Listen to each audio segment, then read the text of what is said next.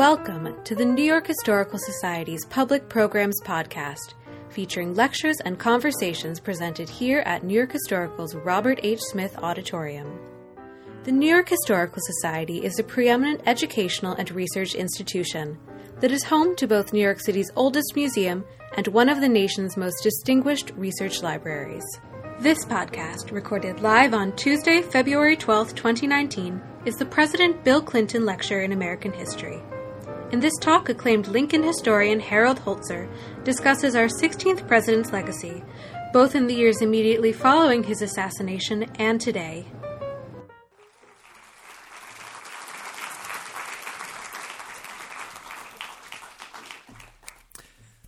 Good evening.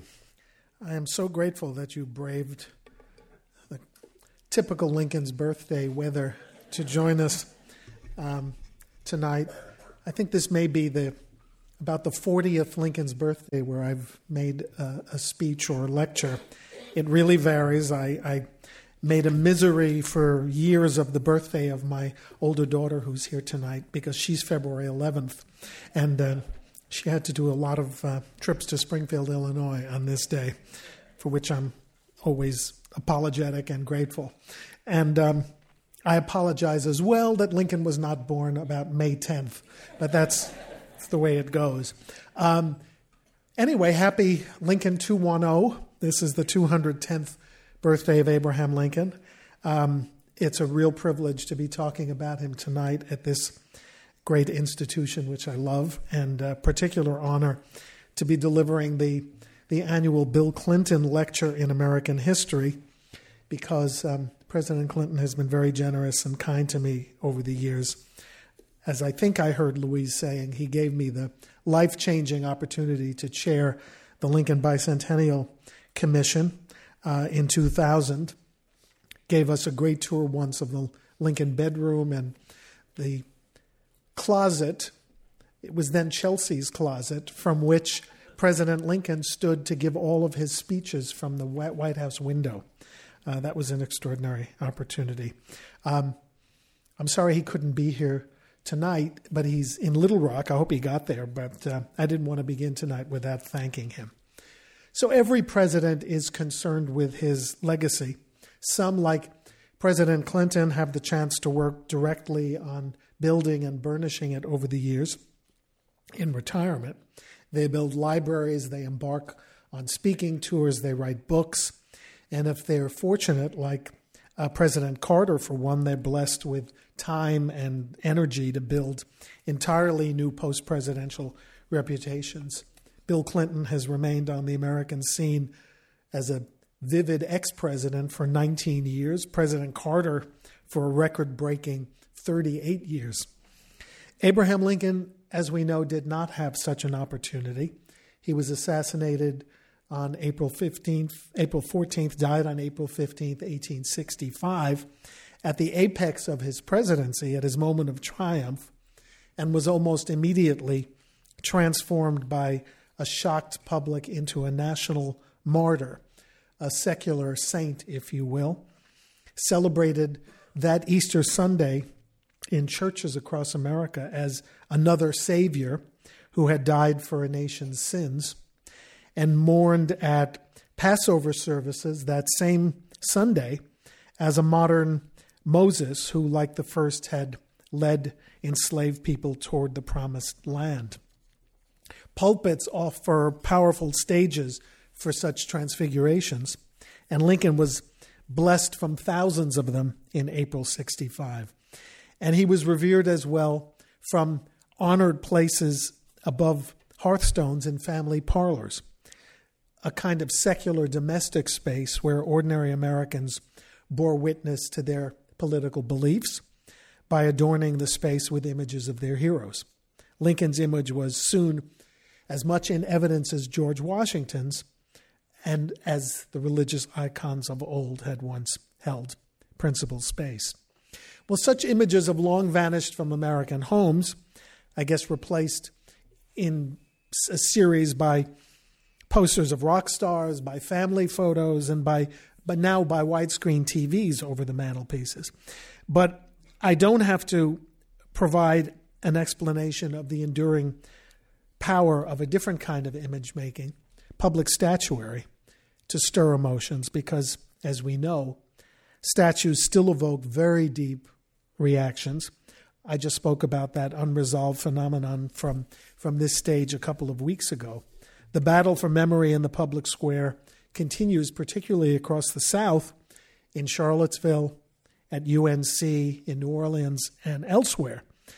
And let's admit it has touched New York too, where Lee and Jackson busts sat at the NYU Hall of Fame until just a couple of years ago, where the Historical Society statues of Abraham Lincoln and Frederick Douglass stand in close proximity to a contested equestrian portrait of Theodore Roosevelt across 77th Street at Natural History, and only a few miles from the statue of the father of modern gynecology, Dr. Marion Sims, removed just a couple of years ago when it was revealed he had made his great discoveries by experimenting on enslaved women with neither anesthesia nor consent. So fully aware as we are of the power of the public memorial, and reminded as we should be of the power, the intimate power of the printed and painted image, I want to use an assortment of these images tonight to trace the complex and continuing evolution of the Lincoln legacy. The goal is to recall and understand how Lincoln has been remembered and perhaps as well how he should be. So this image might have been a way that Lincoln perpetually remembered Lincoln. It's a photograph by legend made just a few days before his assassination, and which the photographer broke in his hands, the glass plate, resulting in this eerily cracked photograph. Then it was found out that it was really taken not on April 9th, as has long been believed, but on my birthday, February 5th. So it wasn't even the last portrait of Lincoln, and it lost some of its power. This was the last photograph of Lincoln, and a sort of a squinting, disagreeable picture. It was taken on the balcony of the White House in a March wind. So this wouldn't do either. How would Americans remember Lincoln in those months and years after his assassination? Originally, it was by newsworthy depictions, I guess by the CNN of its time, Currier and Ives prints, which imagined the way the Lincoln assassination had looked. Of course, Lincoln did not clutch a symbolic American flag at the moment of his assassination, but it was a good image for that reason. And Currier and Ives also provided a glimpse at the Lincoln deathbed, not like the royal demise of great kings, just a small room in a boarding house across the street from a theater. By the way, his son Tad, who's seen weeping there, was not at the scene, but it seemed like the appropriate thing to include him. But then again, there were some people who said this was hardly a way to remember and appreciate Abraham Lincoln with 11 people in a room. Why not remember him this way? With 86 people in the room, and this is John Littlefield's interpretation of the Lincoln death room, with the room expanded to about 10 times the size. Well, another way was to remember that one great president had saved the Union and another had preserved the Union, and many people collected these images of Lincoln and Washington bestriding the continent, as you see here. Then there was the idea of remembering Lincoln as a family man, and a devoted father he surely was, but in truth he had had very little time to spend with his family once he assumed the presidency in the midst of a war. This image was taken a year before he died, but no one ever thought that it had any consequence or appeal until his assassination about 15 months later, when suddenly this image became hugely popular and inspired artists to use it as the basis for prints imagining a big, happy family, nothing like the one that they had endured or had become during the Civil War. This is Francis Carpenter's interpretation, which is in the collection of the New York Historical Society. Well, why not remember Lincoln by his greatest act, the act through which he said he would go down in history? Of course, the Emancipation Proclamation. Early tributes created this sort of bold calligraphic image of his face using the words of the proclamation until people recognized that they weren't terribly inspiring, but rather legalistic. Another way to remember the proclamation was to imagine his first reading of it before the cabinet, but this kind of staid group of older white men dealing with black rights also quickly became outdated. Well, you could become very fanciful and imagine Lincoln rising into heaven himself with faith, hope, and charity to welcome him. Why a Native American in the foreground? Some wondered. Well, actually, this was originally an apotheosis image of George Washington, made 65 years before Lincoln's death. They dusted off the plate, they took Washington's head out, and they put Lincoln's in. That explains the Masonic symbol at Lincoln's feet there. Lincoln was not a Mason. As early as 1865, the idea developed that Washington, D.C. should become the site of a Lincoln Memorial, as we know it did. And this was the first design. And it's pictured in the site for which it was intended. It's done by Clark Mills, who did the statue, the sort of clumsy statue of Andrew Jackson that still stands in Lafayette Park in Washington. Mills had also done a life mask of Lincoln right before his death, but he did not imagine a simple tribute. There were 36 other figures here in this: generals, equestrian portraits of generals, political figures, imagined figures, and at the very top, Abraham Lincoln signing the Emancipation Proclamation. Needless to say, the plan did not go very far in Washington. In 1876, though, there was a successful attempt to build a monument to Lincoln in Washington. It is now considered totally politically incorrect and is one of those statues that is disputed in the new public debate over public memorials. Ulysses S. Grant unveiled it. Frederick Douglass, speaking of that synergy, gave the dedicatory address in 1876. It's by Thomas Ball. And interestingly, it was funded exclusively by African Americans. And there it still sits in Southeast Washington. In 1887, another great achievement, which is still considered a great work of art, Augustus St. Gaudens's Lincoln the Man, also known as Standing Lincoln in Chicago, and a hard act to follow. It was unveiled by Abraham Lincoln's grandson. I mean, how much more appropriate could it be? Well, let me go back now in time a little bit, back to 1875, to the professional origins of a man who I think actually created the great Lincoln image, the great iconic Lincoln image of his time and ours. And that is Daniel Chester French, dressed rather jauntily on the left. And his first successful work, another iconic work, The Minuteman, which was unveiled in Concord, Massachusetts in 1875. At that time, he was in Florence, studying under that extravagantly bearded fellow in the rear, Thomas Ball, the man who had done the Lincoln statue for Washington. And no doubt French studied, or mostly he was studying Ball's daughter, on whom he developed an intense crush. But he studied with Ball and no doubt saw the model that we now see realized in Washington, D.C. So he saw how a sculptor can deal with Abraham Lincoln and deal with this question of emancipation. He saw it from all angles, and those who visit the actual angle, the actual statue, can see that from some angles the emphasis is on the kneeling slave rather than the uplifted slave, which is part of the reason why it has fallen into disfavor.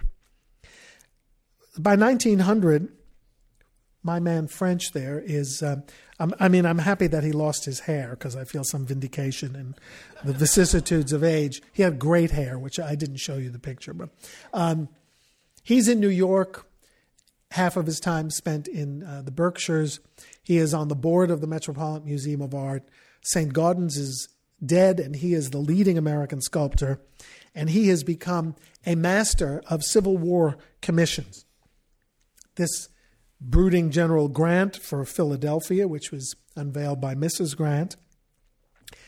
This is just to give you an idea. This is General Hooker for Boston, an unsuccessful general and a hugely successful dedication ceremony. These were big deals in the day. At a more intimate level, this is French working in his Greenwich Village studio, a tribute to three brothers from his hometown of Concord, Massachusetts, who had died in the Civil War, called Morning Victory. And this is the marble version that sits in the Engelhard Court at the Met. So here he is, highly successful, and he gets a terrific trial run. He's asked to do a Lincoln for the Nebraska state capitol, which you all know what that's called, Lincoln. One of the first cities outside Illinois named for Abraham Lincoln. And he, as always, does a good deal of work, research. He examines Frederick Hill Meserve's edition of Lincoln photographs. He gets Meserve to send him individual photographs. And he produces his own standing Lincoln, a brooding Lincoln face down, not really like St. Gaudens. A woman who was present when the model was unveiled in Lincoln, Nebraska, went up to French and said, I saw Abraham Lincoln speak in Illinois. And Mr. French, you may not know this, but before every speech, he stood with his hands clasped in front of him and his head bowed. And then he raised his head and began. And when they unveiled this, she said, you saw him too? And French had not, of course. But this is an intuitive interpretation. At this point, French is so famous and so well established that two other American presidents enlist him to be part of the rebuilding and remodeling scheme in Washington, D.C., the development of the National Mall, the prevention of blight in Washington. Theodore Roosevelt conceives of a National Commission of Fine Arts. William Howard Taft organizes it and names Daniel Chester French to chair it. And there he is at the head of the table. Now, it's kind of an interlocking directory at this point of Washington, D.C. planners, because Taft is now named head of the Lincoln Memorial Commission as he leaves the presidency to Woodrow Wilson. They finally have figured out a way, and it took a Republican Congress and Republican President Taft to create the legislation needed to raise the enormous sum of like $200,000 to build a Lincoln Memorial at long last in Washington. This is 40 years after Lincoln's death. And it's coming on Lincoln centennial time, so there was a great hunger to get this done at last in the nation's capital. So the next controversy, because there had to be controversy, is where to build it. No, that site that we know was not automatically chosen. And some of the ideas were pretty loopy. This is Union Station in its early days, and one of the earliest proposals was to build it next to Union Station. Only when people thought, well, we don't want commuters rushing by the statue, was that idea shelved. Then they went back to the U.S. Capitol as a site for the Lincoln Memorial, but a plan had already been developed to devote that space to Ulysses S. Grant, and you see that statue today. Here's another plan. The Soldiers' Home, Lincoln's Summer Cottage outside Washington. Lincoln chose it because it was remote, so it didn't get the nod because it was remote. How about the Naval Observatory? I like that this is an aerial view of the Naval Observatory. I think that's very appropriate. But here is the Naval Observatory on E Street, which Lincoln visited. But again, it didn't seem to be the right place for a Lincoln memorial. Meridian Hall Park, that's on Florida Avenue in Washington.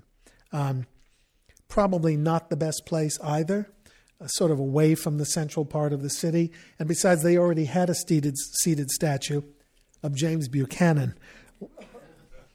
Well, the wisest idea seemed to be, if the mall was being developed, to do West Potomac Park. And here's what it looked like when it was above water, which was not all the time, at the turn of the century when the idea was hatched to build there. Not everybody wanted to do what now seems obvious. This is the Nancy Pelosi of his day, Uncle Joe Cannon, the Speaker of the House of Representatives, just as fierce as Speaker Pelosi. And he said, "I'll never let a memorial to Abraham Lincoln be built on that goddamn swamp." He threatened, and he had the power to make it happen, that if his wishes were not respected, he would cite the Lincoln Memorial at Robert E. Lee's mansion on the Virginia side of the Confederacy, which seemed a bit perverse. The only reason why West Potomac Park was ultimately chosen is that this man, this bearded statesman, John Hay, who was the Secretary of State, but who had previously been Abraham Lincoln's deputy private secretary, testified powerfully before Congress and convinced a reluctant House and Senate to cite the memorial in West Potomac Park, facing the Washington Monument. It seems so natural. And then it came to design. These big public projects usually inspired major competitions. There really was no competition, and I tried in my research on Daniel Chester French to try to determine why there was never a formal commission. The answer is elusive still. It's not in the official files. But Henry Bacon, the architect, was chosen. The only alternative proposal was by John Russell Pope, who later did the National Gallery of Art, who proposed a pyramid or a Mayan temple. So wiser heads prevailed there too. And Bacon, who had been a collaborator of French's on many projects, a young collaborator, proposed the iconic Greek temple, the Doric temple that we know so well today. And work began by 1911. These are construction shots from the National Archives, which I just love. It reminds one that the undercroft, as they call it, of the Lincoln Memorial is much deeper than the above-ground part. And some of you may know that David Rubenstein, who appears here often, is funding the redevelopment of this basement, which is really swampy and musty, but he's turning it into a visitor center, which is going to be a great, great boon. So here we go with the construction, little by little, taking shape amazingly quickly. It wasn't easy because it was sinking into the ground as it was being built. And there it is. You see that undercroft is really deep. And now, of course, the steps lead you to the top. Well, what about the statue? That's the main attraction. One early idea was to put St. Gauden's statue there. And Henry Bacon, who I'm sure knew that his senior partner, Daniel Chester French, wanted to do this great commission, said he would not allow a replica to be built in his memorial. Nor did they want a standing Lincoln necessarily. This is an earlier work that Daniel Chester French did. It's it's not a portrait, but it's a seated memorial to Marshall Field, the merchant from Chicago. And French really early adapted the idea of a seated, enthroned Abraham Lincoln. This is Henry Bacon's original drawing of the idea that French had communicated to him. Now, there's one big problem. French was not only on the National Commission for the Fine Arts, he was the chairman of it. And the final design would have to be approved by the National Commission of Fine Arts. French did not resign immediately. He took his sweet time getting off the commission because it had all been presupposed that the Bacon-French partnership would prevail. He finally resigned to President Wilson and set to work. And I'm just going to show you a little bit of his creative process because it's so extraordinary. He started with the life mask of Lincoln. Those are not symbolic nails in the head. Those are measuring nails that a sculptor uses. The life casts of Lincoln's hands, his own hands, which he cast in sort of the positions he thought he would want them. He was a great stickler for the way he portrayed hands. And his first cast was made in about 1912. There's no doubt who the senior partner was because he wrote to Bacon and said, "It should interest you to know I am making models. When I have anything worthwhile, I shall expect you to come up and see what I have to offer." So it was French's project from here on in. And here's an enlargement he did. It's beginning to look exactly like the figure that has become so familiar. Successive enlargements, this gives you an idea of what his last model looked like, because there is Dan standing in front of it, and there in the recesses of Lincoln's coat is the original model that he had started with. He did no drawings. It's just a remarkable creative process. He just sat there with a block of clay and began. And he sketched in 3 dimensions, which is just, for me, just an unimaginable talent and gift. He had to sell really only one person on his design, Robert Lincoln, the surviving son of Abraham Lincoln, seen here in his 70s. He lived until 1926, so he was around. And they had this give and take, very much like his give and take with Bacon. You come to me, no, bring it down to me. How about taking it to Chicago? No, take it to Washington. No, come to Greenwich Village. Anyway, Robert never saw the full model. They just would not cede, one would not cede preeminence to the other in who was the determinative voice. But French did go down to Washington to look at the atrium of this behemoth of a temple, and he quickly decided that he had miscalculated. He had planned a 12-foot high statue on a base, and he looked at that atrium and he said, "This is going to be a terrible failure." And it had to be bigger. And he had a great eye, needless to say. He immediately thought 19 or 20 feet would do it. But how to get Congress to reappropriate or appropriate an additional $50,000 or $60,000, either in bronze or marble, believe it or not, he had not decided yet. Well, here's how he did it. He made a cast of Lincoln's head that was proportional to a 19-foot high statue. He took it to Washington. He suspended it from ropes in exactly the position it would hold in the Lincoln Memorial interior. And then he got Robert Lincoln to come down and say, "This is perfect. You couldn't do anything smaller." This persuasive work is now in the New York Historical Society. I'm going to advocate for a label that fully discloses its history as the model that changed the size of the Lincoln Memorial. So what next? Daniel Chester French is a great conceiver. He's a great modeler. He is not Michelangelo. He does not take tools and begin chipping away at marble, or in this case, 28 blocks of marble from Tennessee, 21 of them to be carved and 7 to make up the interior, and 19 of them defective, so they had to work around some problems. That was work that was handled by immigrants. It's a nice story. These are the Piccirilli brothers from Italy, 5 of them, who worked in such tandem that when one was finished with a chisel and ready to take a break, he would hand it over to his brother, and his brother would just continue seamlessly. By the way, the Lincoln Memorial was also made in the Bronx at a huge factory of marble cutting that the Piccirillis operated not far from where Yankee Stadium is today.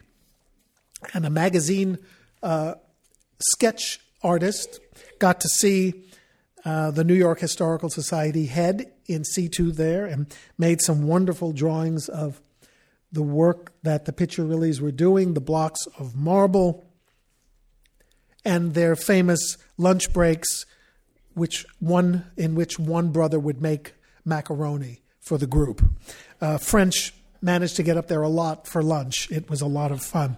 And he did a lot of work. He worked on the head, he worked on the hands, but again, this was a joint effort. His modelers in Stockbridge in New York helped with the casting, and the Piccirilli brothers, who were going to be honored in that new Undercroft Museum, created the marbles. By this point, the steps had begun to be built. Here are Daniel Chester French and Henry Bacon at the pediment at the top, not at the pediment, on the top step. And they bring the 28 blocks of marble down by rail express, and they just begin to assemble them on site, really with no concealment from the public. And here are Bacon and French again. French is now in his 70s, but he scampers up those two ladders to get to the top and polishes off the pieces the parts of the statue that he wants to be perfect. So there it is. 2.5 years would pass before the dedication. And I do want to spend a time talking about the dedication from which the Lincoln Memorial and the Lincoln image and the Lincoln legacy actually had to recover. Because on Memorial Day 1922, the city's African American community got there early. They got to the front rows. And a few hours before the ceremony was to get underway, mounted police cleared them out of their seats and moved them back to segregated seating in the back of the crowd. This is at a Lincoln event. The other seats had backs. Their seats were benches. They were replaced in their seats by aged Confederate veterans in uniform. To add irony, some people refused to stay, understandably, including one really interesting man named Alain Leroy Locke, who was the first African-American Rhodes Scholar. He walked out in protest when this happened. The Chicago Defender, the New York Age, The Crisis, African-American publications all wrote freely, but to their own audience, about being given second-class status at an alleged event honoring an emancipator. One called it Jim Crowism of the greatest sort, perpetuated by the hypocrites of the nation on a day devoted to Abraham Lincoln. But that was not the only indignity awaiting. Here's the crowd as it gathers, and it was about 100,000 people in the end.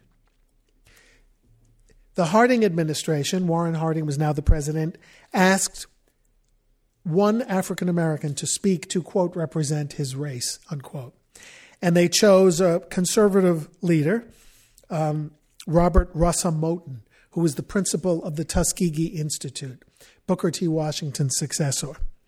And Moton wrote a pretty tough speech, including this sentence: "So long as any group within our nation is denied the full protection of the law, then Lincoln's unfinished work is still unfinished.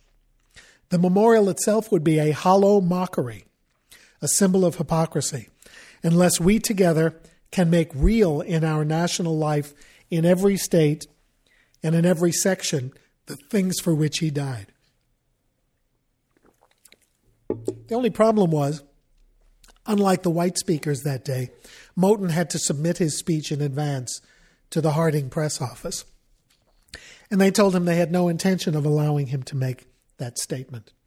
He could either eliminate these disagreeable passages, or heaven forbid he talked about black rights, or he could retire from the proceeding and they would not have an African-American speaker. So Moton, facing the prospect of losing the biggest white audience he had ever been able to speak before, consented to the censorship. His speech was not fully printed for another 60 years and was not performed for 85 years at the memorial itself. Rising to present the statue to the nation, William Howard Taft, You see on the right, a little slimmer than in his presidential days. The chairman of the commission presented the sculpture to Warren Harding, and both of them talked only about sectional reconciliation and not a bit about racial conciliation.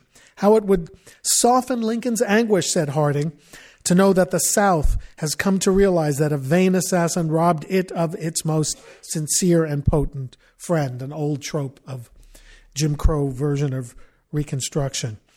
To the Chicago Defender, it was an abject attempt to justify in palavering words of apology the greatest act of the greatest American, the freeing of the poor, helpless bondman. And it was perfectly pleasing to this triumvirate, Warren Harding on the left, Robert Lincoln in the middle, and Speaker of the House, then ex-Speaker of the House, Uncle Joe Cannon, who had reluctantly agreed to the site and was still around for the dedication. And there it was, a symbol, I guess, of the reunification of the states facing Virginia, if at least it wasn't in Virginia, with the words of the Gettysburg Address and the second inaugural carved inside, but not the words of what Lincoln said was his greatest act, the Emancipation. Just some further technical ingenuity by French, who gets enormous credit for conceiving the sculpture, and then unfortunately he did not live to see its transfiguration, but he did know that at night it was not visible. Primitive electric lighting, he very cleverly got GE to do a free study, and they rehearsed and reconfigured the lighting so that it glowed in the dark as it did in the day. But it was still the white man's marble white tribute to Abraham Lincoln. And that did not change for another 17 years, not until Easter Sunday, 1939. A few weeks before, Marian Anderson had been barred from the Daughters of the American Revolution, where she had contracted to give a concert. Eleanor Roosevelt intervened and urged the Interior Department to stage her concert at the Lincoln Memorial. And there on a drizzly Easter Sunday, 25,000 people gathered to hear her sing, My Country 'Tis of Thee, and Nobody Knows the Trouble I've Seen, and just a few other selections. Millions more listened on radio, and almost immediately the Lincoln Memorial was transformed into a backdrop for national aspiration. That same year, and we shouldn't take the power of film lightly, James Stewart, a.k.a. Mr. Smith, who goes to Washington, came to the memorial to gather inspiration for his new Senate term, and there listened as a child, read the words of the Gettysburg Address, and a man of color listened as well, tears streaming down his cheek. That's a little bit of Frank Capricorn, I guess. And John Ford pitched in by ending his Young Mr. Lincoln movie with Henry Fonda's silhouette fading out as the Lincoln Memorial fades into the strains of the Battle Hymn of the Republic. Here's another extraordinary event. 1946, the NAACP's meeting, June 29th, 47, The speaker is Harry Truman. And again, the catalyst, second from the right in the front row, her head turned, is Eleanor Roosevelt, who had urged Harry Truman to make this pilgrimage and to speak. He had just read the story of the brutal beating and blinding of World War II veteran Isaac Woodard, the subject of a new book, as some of you may have seen recently. It inspired this one time, at the least, casual racist from Missouri. His letters are filled with expressions of racism, to rethink himself and rethink American policy, ultimately to desegregate the military, but to speak here about freedom and equality for all, again animated by this memorial, which by then had achieved ubiquity in many other ways, in currency and coin, until 16 years after Truman, the nation's civil rights leaders gathered in the shadow of the Lincoln Memorial for the March on Washington. And among those present, third from the left is a very young future congressman named John Lewis. And, of course, from the right in the front row are Roy Wilkins, Dr. King, and A. Philip Randolph, who has a statue of his own now in Washington. And on that moment, August 28th, 1963, with the I Have a Dream speech, the Lincoln Memorial took on yet another meaning. It had not been a destination of reflection and aspiration until this moment, really. Maybe beginning with Marian Anderson, but obviously a whole new level of meaning in 1963, in which Dr. King identified the civil rights struggle with the Emancipation Proclamation moment of a century earlier. Since then, it's inspired visits both moving, surprising, bizarre. Fidel Castro in 1961, his thoughts impossible to penetrate. He was a huge Lincoln fan, by the way. There are a surprising number of Lincoln statues in Havana, some of which he installed. In 1971, Richard Nixon made a famous pilgrimage to meet demonstrators who had occupied the memorial to chant anti-war slogans, and had a dialogue with them which is unrecorded, but which must have been interesting. There he is with the protesters who are looking and saying, I don't know, how high are we that Nixon seems to be here? I don't know.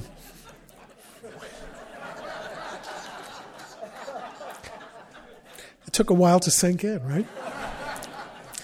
More recently, it's the backdrop for the pre-inaugural ceremonies. It is the destination of almost a requirement now for presidents before they go the next day to be sworn in. And we'll start with President Clinton, who visited the memorial many times. I know you know who these folks are. The Lincoln Memorial also has come to suggest expressions of national concern, grief.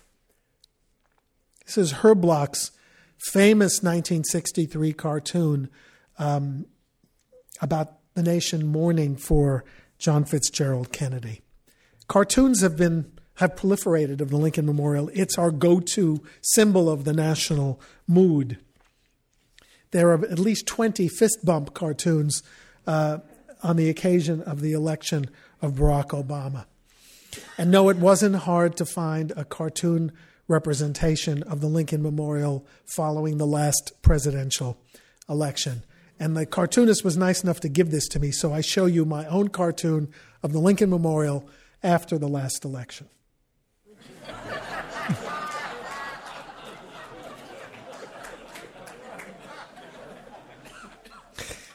And here's Daniel Chester French in his final visit to the Lincoln Memorial, an old man of about 80 who just stood there and said, "Isn't it beautiful?" which is what Robert Lincoln continued to say all the days of his life, which lasted, into the Jazz Age. And, the work goes on. We are living in a golden age of Lincoln sculpture. While we are appropriately focused on lost cause memorials, when they were built, what they represent, who they were supposed to frighten, and who they were supposed to assure, there is also a renaissance in Lincoln sculpture. Sculptures are popping up everywhere. And, there's Dan again. But here is one that I wanted to show you. It's by my friend Frank Porcu, who I think is here tonight. There he is, right there. Frank produced this a few years ago. It was unveiled, the bronze was unveiled right here at the New York Historical Society with a brief and wonderful exhibition.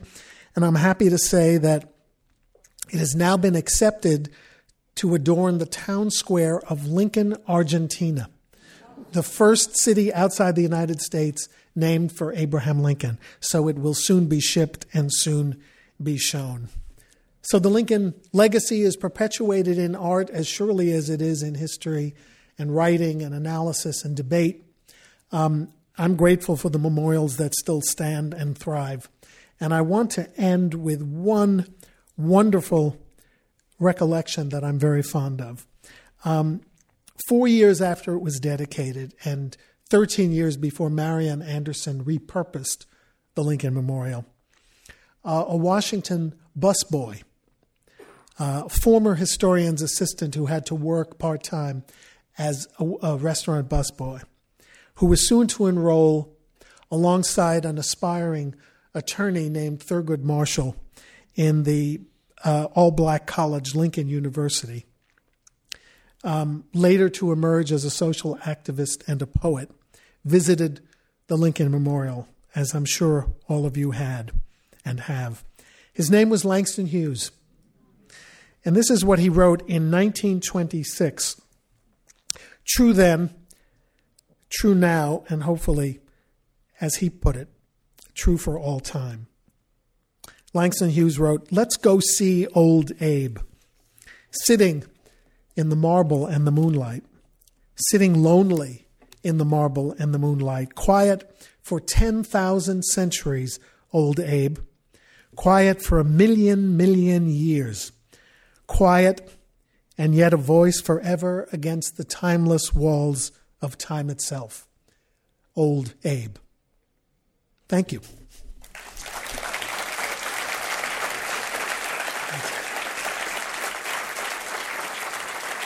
Thank you. So I've handed some questions. We have about 10 minutes. Not to worry, I will be removed from the stage on the dot of 7:30. So did Lincoln think about or write about his legacy during his presidency? That's a very good question, and he did. As early as December 1862, 2 weeks before the Emancipation Proclamation in its final version was signed and delivered to the American people, he said, "We cannot escape history. We will be remembered in spite of ourselves." And I think he understood from the minute he affixed his name to that document that he would be enshrined in American memory for, removing the great hypocrisy that had stained the founding. And there's a great story about that moment. He delayed the signing for hours as abolitionists and people of color gathered in churches around the North from midnight on, waiting for the decree to be communicated on the telegraph. And the reason is, and this is often not stated, because Lincoln found a typo. It wasn't a typo, but it was a miswriting on the formal document, and he wouldn't sign it unless it was perfect. He sent it back, went to a New Year's reception, 2 hours shaking hands with diplomats and military leaders, and then another 2 hours shaking hands with the general public who could just come in. And then he finally goes upstairs at 3 p.m, while the people in the churches are probably on the 20th round of the hymn book at that point, not sure what had happened. And Lincoln picked up a pen and then put it down again. And the 2 or 3 witnesses in the room thought, maybe he just isn't going to do it. Maybe it's too much. It was controversial. He picked up his pen again and put it down. No one understood what was happening. And finally, Lincoln looked up and said, "I've been shaking hands for 4 hours. I have almost no feeling left in my hand. If I sign it now, my signature will appear tremulous. And in 100 years, people will look at it and think he hesitated. If my name ever goes into history, it will be for this act. It's the great act of the 19th century." And then he just massaged his hand until he had the feeling back and wrote Abraham Lincoln in a fine hand and then said, "That will do." The irony is that it's all faded. We don't have that parchment in a legible way, but he certainly thought from that moment that his legacy would be different than when he began his presidency. What were the reactions to the aesthetics of the memorial? Was it well received in terms of its appearance? Absolutely. It was reviewed in rave terms by everyone, particularly the New York Herald Tribune, which had a very famous art critic named Royal Cortisos. And maybe it helped that Mr. Cortisos had been asked to write the epigraph in back of the Lincoln Memorial. "In this temple, as in the hearts of his countrymen, the memory of Abraham Lincoln is enshrined forever." But it was absolutely, it did not receive any criticism that I've ever found. The epigraph did, because it talked about the Union and not about slavery and emancipation. The last few years have seen a more mainstream reckoning with Civil War memorials, that's for sure. Given the context of its creation and opening, do you think the Lincoln Memorial should be altered in any way? It has been, in one major way. Aside from the stenciled words of which I'm happy to say, under the Clinton-Lincoln Bicentennial Commission, we re-stenciled, thanks to you taxpayers. You would not believe how much it cost. I'm not going to tell you, but it was expensive. But the Lincoln Memorial was altered after the assassination of Dr. King in 1968. A tablet was carved on the top step indicating that Dr. King had given his I Have a Dream speech on that spot. And it is, a minor change. And, of course, now Mr. Rubenstein is certainly bringing an alteration to the Undercroft. There'll be a bookstore. There'll be restrooms, which visitors yearn for. And people will get to see the graffiti that early 20th century construction workers drew, those that we can show in the Undercroft. Lincoln has occupied a significant part of the American imagination for 2 centuries. Will he still 200 years from now? I don't know. I think, public statuary that we acknowledge should survive has a powerful impact. I mean, there are 4-century-old statues. In Europe, we mourned when the Bamiyan Buddhas were destroyed by the Taliban because a great work of art had been destroyed because of a belligerent attitude about a different religion. I hope it endures, and I'm heartened and disheartened at the same time when I see thousands of people a day experiencing the sculpture by taking selfies of themselves with it. But, I say whatever it takes. Did the former Confederate states respond to commemorate Lincoln's death? Well, by the early 20th century, they were sucked into this idea that Lincoln was their best friend. He was not their best friend.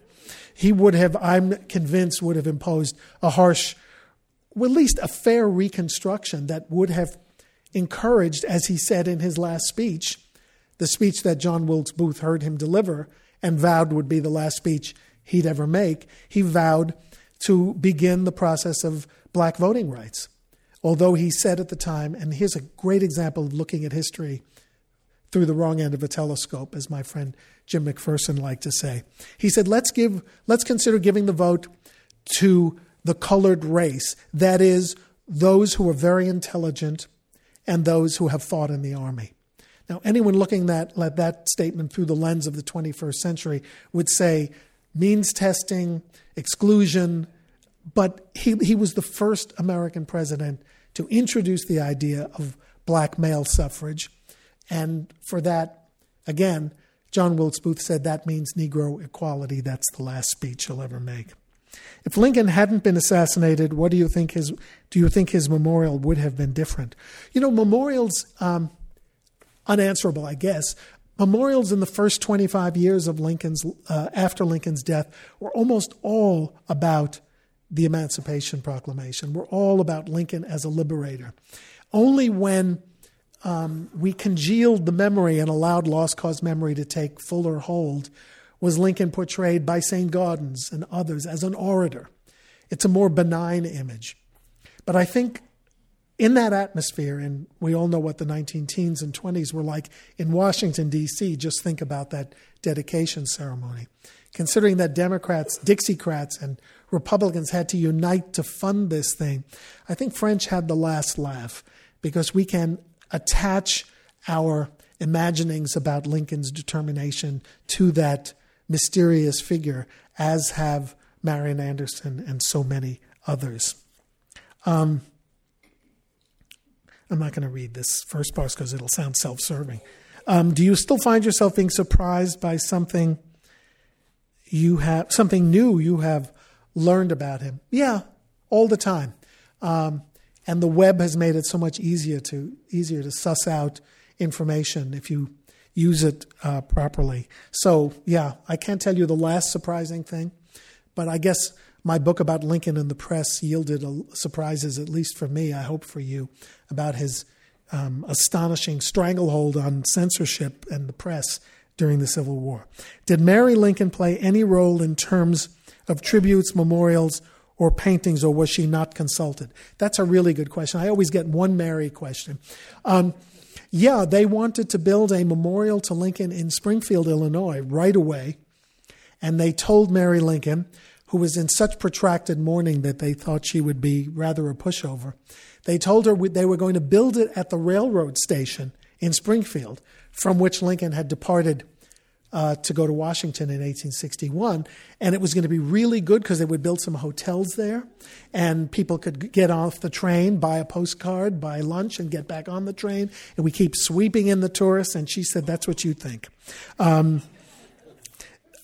She said, my husband and I helped found a rural cemetery at Oak Ridge, just outside of town. It's now part of town. We really believed in this idea of a bucolic cemetery, like Mount Auburn in Boston, like Greenwood in Brooklyn, and that's where he's going. And they said, don't be silly, he can't possibly go to such a remote area with the statue that we have planned. And she said, if he doesn't go there, I'm taking him to Chicago. And she did influence that serenity that still exists in Oak Ridge Cemetery. Is it fair to think of Lincoln as a refounding father, since he presided over the Union's dissolution and eventual reunification? I'm going to use that line, but now it's on C-SPAN that I have to borrow it. That is a really terrific rebranding of the Lincoln legacy, and it's absolutely true. Lincoln was always aware of the founding fathers and their accomplishments. In fact, as a young man, he was concerned that no man of his generation could ever equal their accomplishments, that all the rivers and all the mountains in the country had already been named, and there would be no opportunity to shine. He was thought of as another founder at the instant of his assassination. And I think he would have loved the idea of his being a refounding father. And if you hear it repeatedly for the rest of whatever days I have to talk about Abraham Lincoln, it started right here at the New York Historical Society. Thank you. Thank you for listening. To learn more about current exhibitions and live programming, follow the New York Historical Society on Facebook, Instagram, and Twitter @NYHistory, or visit us at nyhistory.org.